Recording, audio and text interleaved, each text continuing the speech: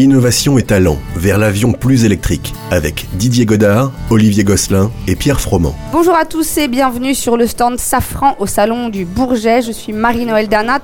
Aujourd'hui, nous allons parler électrification de l'avion, un des temps forts de ce salon du Bourget 2013, avec la présentation en première mondiale du système électrique de taxiage situé dans le train principal de l'avion Safran Honeywell et dont nous allons parler tout à l'heure. Enjeu, innovation, passage au stade industriel. Pour parler de tout cela, j'accueille mes trois experts. Didier Godard, directeur de l'innovation du groupe Safran. Bonjour. Olivier Gosselin, directeur recherche et technologie, technologies électriques et mécatronique. Bonjour.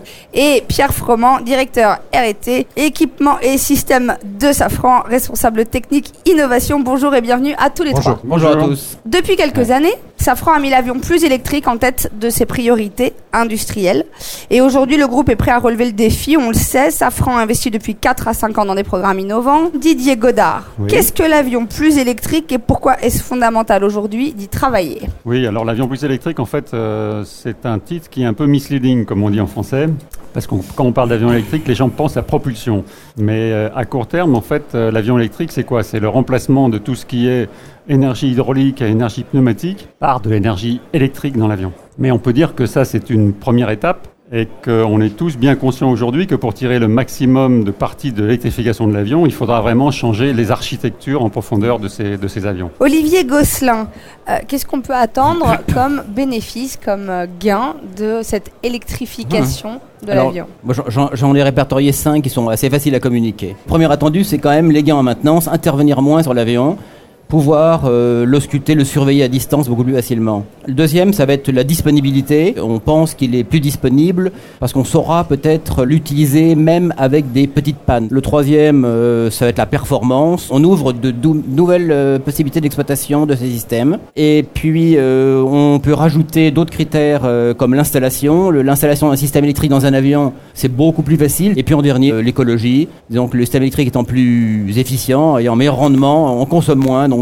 indirectement, on est plus avare d'énergie primaire. Pierre Froment, l'avion électrique, c'est aussi une possibilité pour des nouvelles innovations plus rapides, plus immédiates. Comment ça se passe ? Le passage en électricité, on l'a vu déjà sur les 10 dernières années par les progrès de l'électronique de puissance, permettent en gros tous les 10 ans encore à ce stade, de diviser par 2 les masses. Donc il y a une marge de progrès au niveau de l'électricité qui n'est pas encore consommée. Donc le fait de passer l'électricité permet de changer de courbe et d'aller plus loin dans les gains de masse et dans les fiabilités qu'on ne pourrait le faire avec des technologies, c'est-à-dire qu'elles ont atteint leur limite.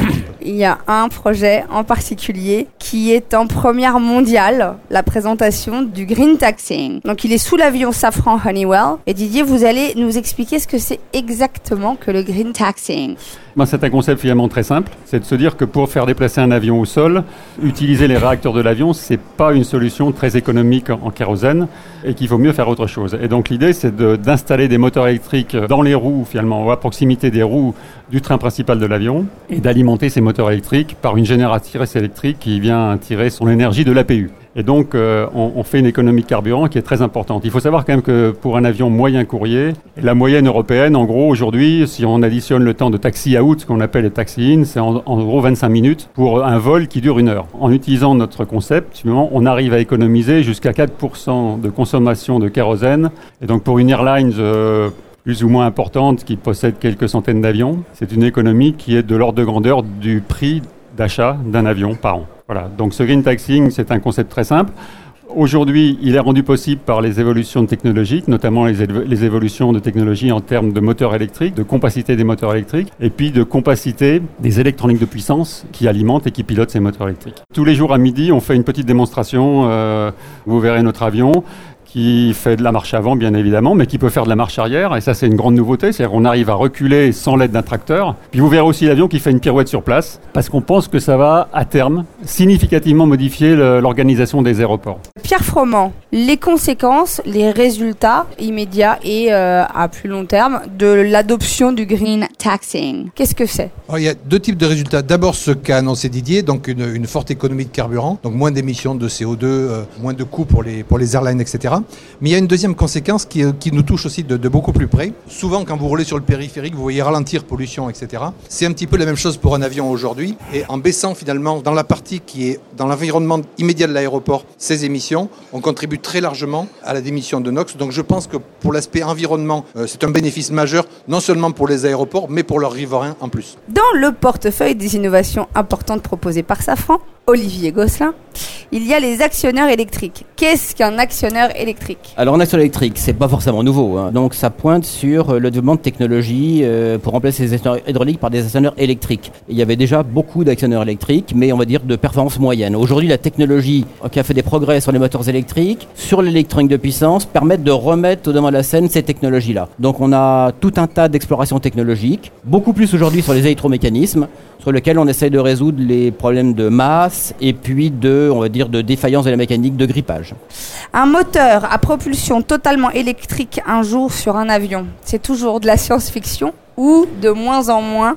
Je donne la parole à Didier Godard. On ne va pas insulter l'avenir, je pense que ça viendra peut-être un jour, mais en tout cas à court terme pour les avions qui nous préoccupent, c'est-à-dire les avions commerciaux, c'est encore sur le long terme. Mais néanmoins, ce qu'il faut savoir, c'est qu'on travaille activement sur l'hybridation entre une turbine et un moteur électrique, par exemple pour les applications hélicoptères, et puis à terme effectivement sur des applications fixed-wing, avions à aile fixe.